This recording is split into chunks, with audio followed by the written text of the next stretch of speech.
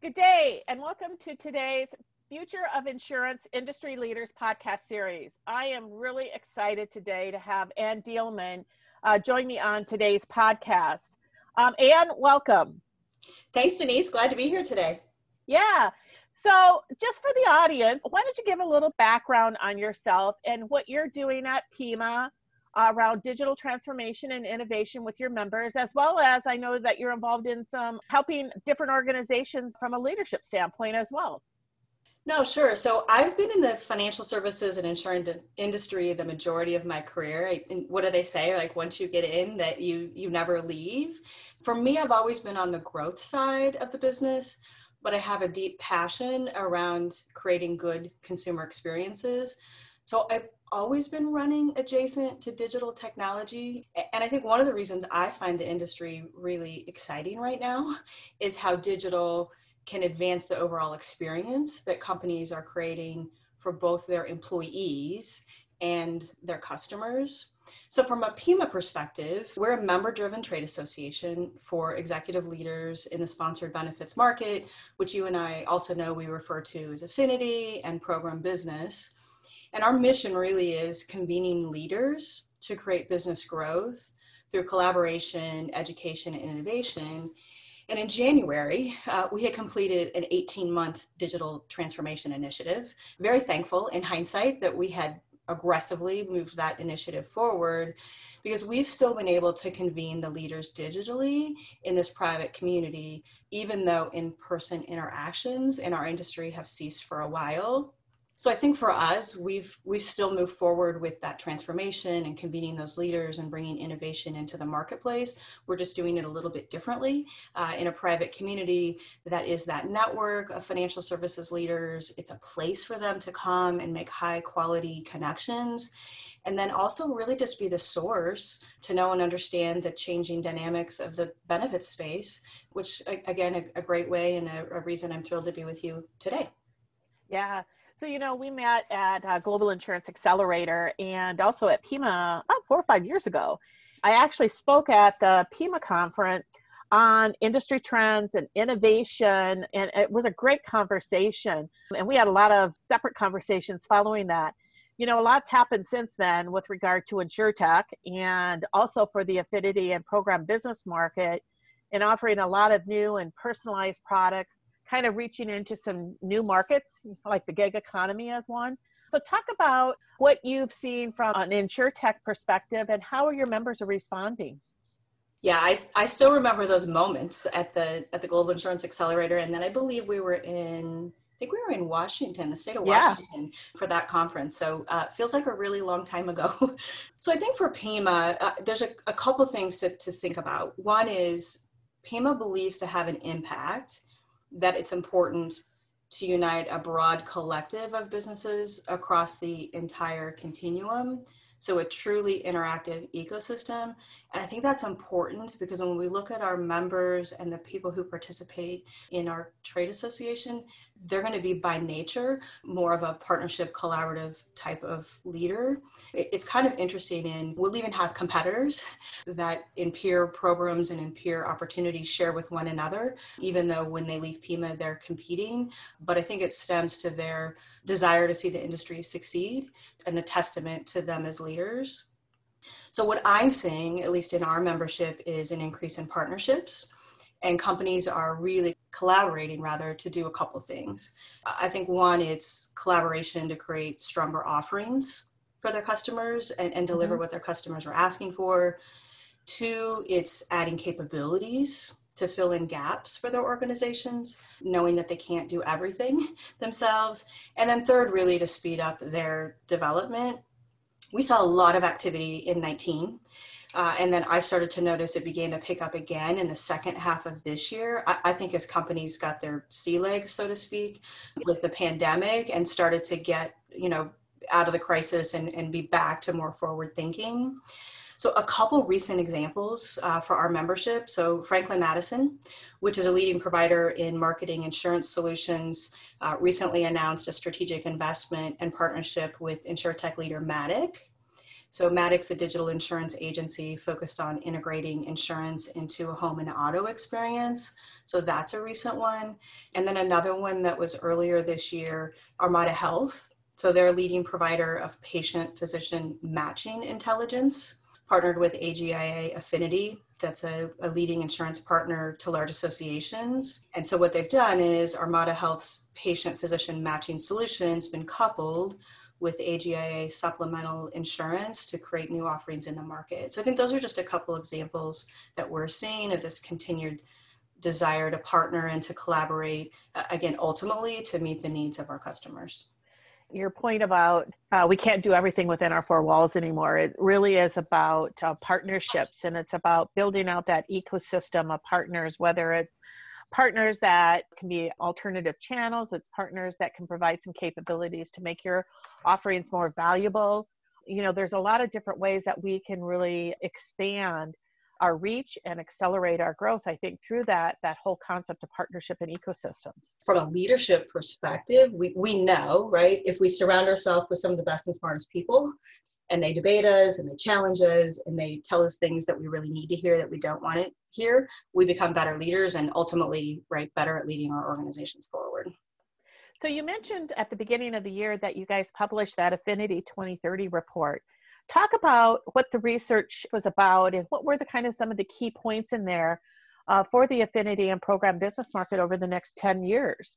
So in the spring of 2020, we published a research report called Affinity 2030, Exploring Our Blind Spots for a Brighter Future. And I think in that research, PIMA really just set out to explore a single question for this affinity business. And the question was, how do we remain relevant? And I think what we found is, of course, the world of affinity marketing is indeed changing, but we really tried to probe in a number of areas to help paint a picture and a path of how executives could lead their organizations forward. We found a number of things, but there's three I really wanted to highlight today that I think really came out in the research. The first is sometimes the best way to understand change is to first think about the things that aren't changing. So in our industry, those two constants are risk and trust. What's not a constant is the world in which risk and trust reside. So if we really kind of sit in this concept of risk and trust will always be here, yet they're always changing, then that really takes us back to understanding that innovation is alive and well in this market. We just need to think about it through a different lens. I think the second thing that I wanted to point out that we found is to build on that, how trust is changing and that consumers have absolutely no guaranteed loyalty to an old model. So if we think about just our own personal experiences, you know, we stay at strangers' homes because we can look at reviews from other customers and their pieces in the technology and in that whole experience, they give us more confidence. So what we learned in that research is, again, customers have no guaranteed loyalty to a model, but they will find new ways to trust so they can live that life of certainty. And then the third one, which we can elaborate on a little bit later, but I think the third one is really, there's an opportunity to restore the affinity model back to making it simple again. And I love that concept of simple. Let's kind of dive into that a little bit more. So I think if we really think about that concept, we've taken affinity from transactional to strategic, and I think where the opportunity is to go back to simple. So the origins of affinity and affinity marketing was pretty easy to understand. It was very linear, and we sent trackable direct mail to people's homes, and they made a decision, yes or no. But if we think about the world we live in right now, you know, customers can really no longer be reached in such a linear model because there are too many places in too many devices or with too many devices doing too many things. So I think the onus is on us as the marketers. We've got to meet our customers where they are, yet we've got to really bring back simplicity to the market for our customers. So if we think about the data science and AI and all the technology tools we have, we can still create those personal experiences, yet make them simple for our customers. And honestly, almost going back to the roots of how affinity marketing got started, which was a simple, right, buying experience. You know, simplicity is a really important aspect. We've done some research around that, actually around buyers and buyers of insurance. And I think that simplicity, making it simple so that they buy instead of us having to sell, is a really important factor and is really a game changer. I think if we go back to the basics and we think about the customer first, because customer focus, in my opinion, is always a win-win. And if we focus in on the customer, how and what they need and how they want to interact, and we make it simple enough that it's easy for them just to buy, it becomes a whole different kind of opportunity for growth, versus all of the complexities that we have built up around our business, our processes, you know, our approach to customers. Simplicity can go a long ways. No, absolutely. And I think just to elaborate on that point you said, is like we just really have to put ourselves in the consumer's shoe. And I know we say it and sometimes it's overused, but we've really got to put our place where our customers are and meet them where they are and then pick up the journey from there. And I think that's where some savvy, innovative companies are really taking that outside in approach and adapting to what customers want. It's where we've seen some of the interesting new models come out of InsurTech. And now we're seeing it with greenfield operations from traditional insurers that are starting up new products, or maybe a new division, or maybe a new brand that they're going out and they're reaching customers. They're trying to go back to the basics and to a different kind of foundation. No, great point. So, you know, one of the things that we just did with you guys is we just completed some joint research, you know, that kind of compared what your members are doing around different channels and partnerships at reaching customers, and contrasting that to the consumer research that we did earlier this year, particularly around life insurance and auto insurance. You know, what we found jointly is that there's a lot of alignment around all of those traditional partnerships, or those traditional channels, that's where the main focus is. And that really aligns to this older generation, the boomers and the Gen X. But there's some real missed opportunities for growth, particularly for the younger generation that we found. And I think it bodes well for the industry and bodes well for affinity and program business, that if those that can really look at these alternative channels and these alternative partnerships, there's some really interesting ways that you could begin to reach probably customers who have unmet risk needs out there in the marketplace. What's your perspective? What's the feedback you've gotten from your PIMA members around this? Well, I think I would agree with that. And I think if we go back, you know, early to the research that we released this spring, the goal was really how do organizations remain relevant. And I think when we were doing that study, really open to finding and sharing answers that people may not want to hear. And one of those answers and findings was that the traditional affinity model is nearing the end of its life as a dominant force. So for organizations that are really willing to accept that, then I think there's an abundance of opportunity that awaits them. And I think just to build on the comment about the older generation, might be true. The question I have is, when you look at how fast we've progressed digitally and how much happened virtually, and this big shift that we've had, you know, will we see some of their buying patterns and desires and interests change as well? I think that's a question that I have in the back of my mind as we think about coming out of this and developing new products and services. But to your point, I think if we look at where the new opportunity is, and it's kind of the conversation we've been having, if you can look at things through the eyes of the people who buy your products, then opportunity awaits. And it goes back to, you know, risk and trust are always going to be two elements. We just have to look at it differently. You know, how do we build that trust, and what is that risk, and what are those risks? And there we see opportunity. There are a few things that the older generation are open to. You know, for example, you know, in our consumer research, we found that they're open to buying and having the cost of auto insurance included in the cost of the vehicle, or buying it from the manufacturer. So there's an openness to, you know, getting insurance from alternative channels or having it embedded. And I think that, to your point, it's really around the comfortableness of digital. and the comfortableness and trust, quite frankly, that they have with other entities, that they can trust them to offer them the best coverage for what they need, and maybe at that point in time. But at the same time, there's a whole new set of types of partners that are really emerging in the marketplace.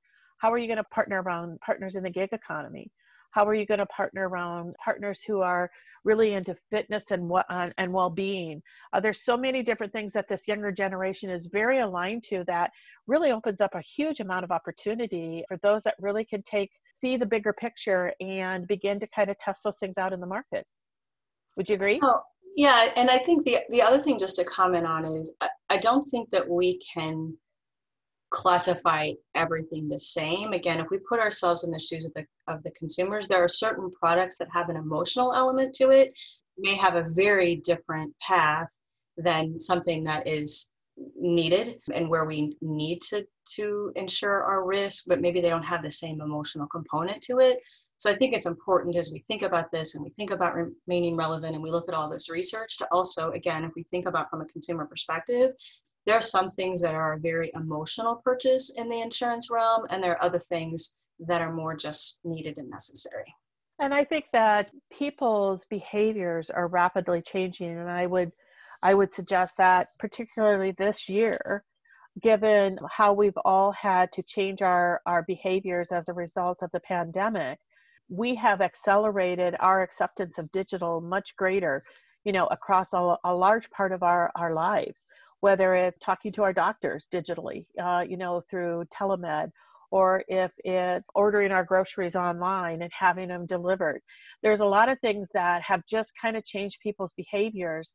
It'll be interesting to see over the next couple of years how that continues to accelerate and changes a lot of other aspects of people's lives, particularly in the buying of insurance as well. Would you agree?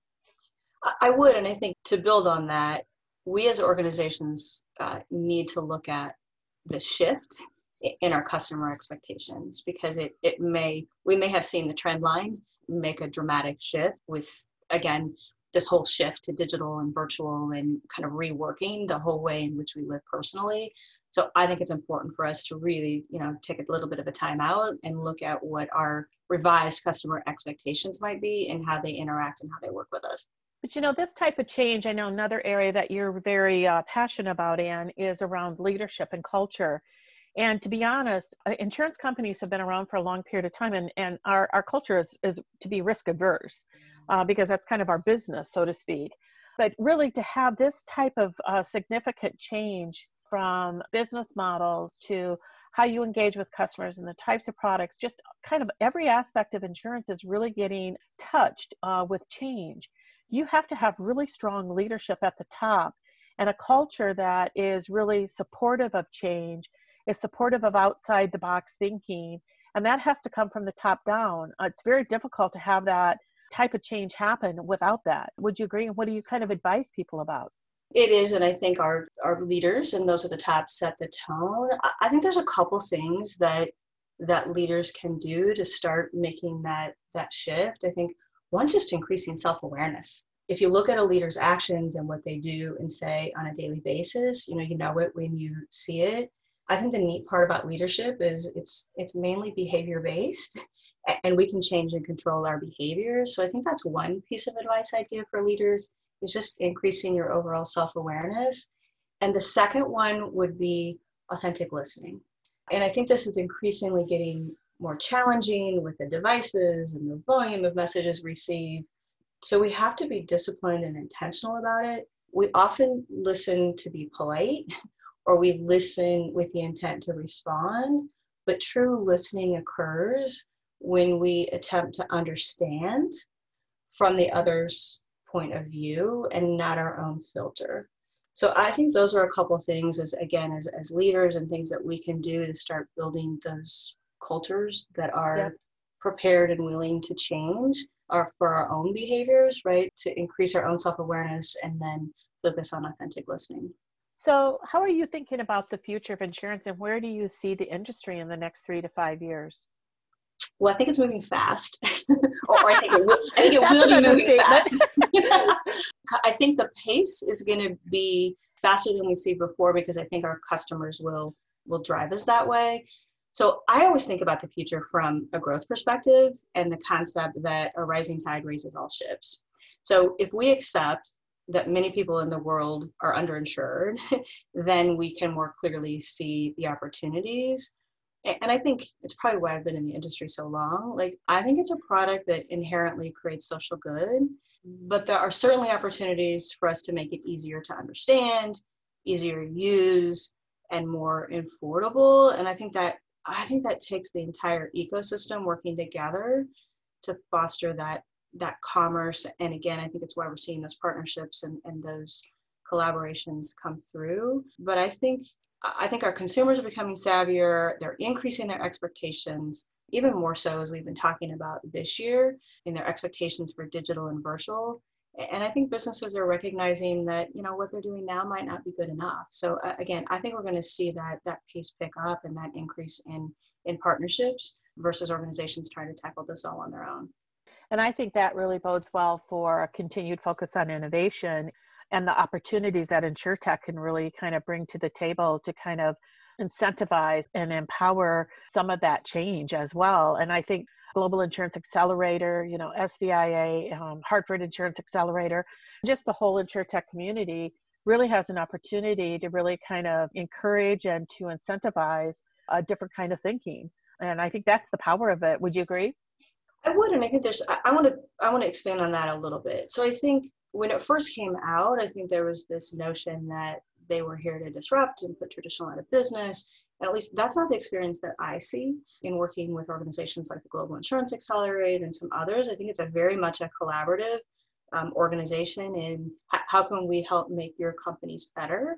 So I think the opportunity is, even if you work for an organization that's not quite there or is not investing, I think you can still personally learn a lot by being a participant in organizations like that, because sitting across the table from a CEO of a startup, or sitting across the table from someone who's developing, the next InsurTech organization, is a really neat experience, because you're giving them wisdom and information. But I think what you find is you often get much more back, and it really ramps your learning and your understanding of what's happening in the marketplace. So for me personally, that's been one of my greatest joys, is mentoring and advising at some of the accelerators, because it's helped me, I think, keep my skill level up, learn, and really understand what's happening at a technology level, at a deeper level than I would have had I not, again, been sitting side by side trying to help them grow and having them give back to me in return.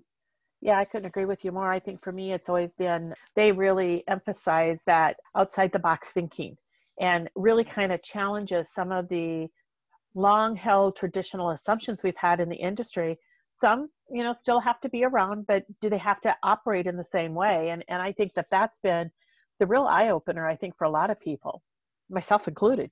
It's been a great experience for me. And again, if you're working in an organization that hasn't invested or doesn't have these units, you can still do things personally to build your own leadership acumen and skills. As we kind of wrap up here, one of the questions I like to ask everybody is, if you could pick one word or phrase to describe the future of insurance, what would it be and why? I think for me, the word would be transformative. Love it. And why do you say that? Why do I say that? Well, I think we've talked a lot about, there's this intersection of insurance and technology. And I think that has power to yield these really great consumer experiences for a product that has historically been viewed as a necessary evil. So if we can flip that and change that and make that a great consumer experience, which I think we can, then I think we start to see bigger shifts in transformation in the industry. So true. So true. Well, Anne, it's been a great conversation with you, and I really appreciate your leadership in the industry with regard to all that you do around the InsurTech innovation, and then also the affinity and program business. And from a leadership standpoint, you've really kind of providing some guidance as we all try to figure out our path to the future of insurance. No, thank you. It was great to be with you today, and look forward to our continued dialogue and conversation on how we remain relevant as an industry. So thank you. Thank you.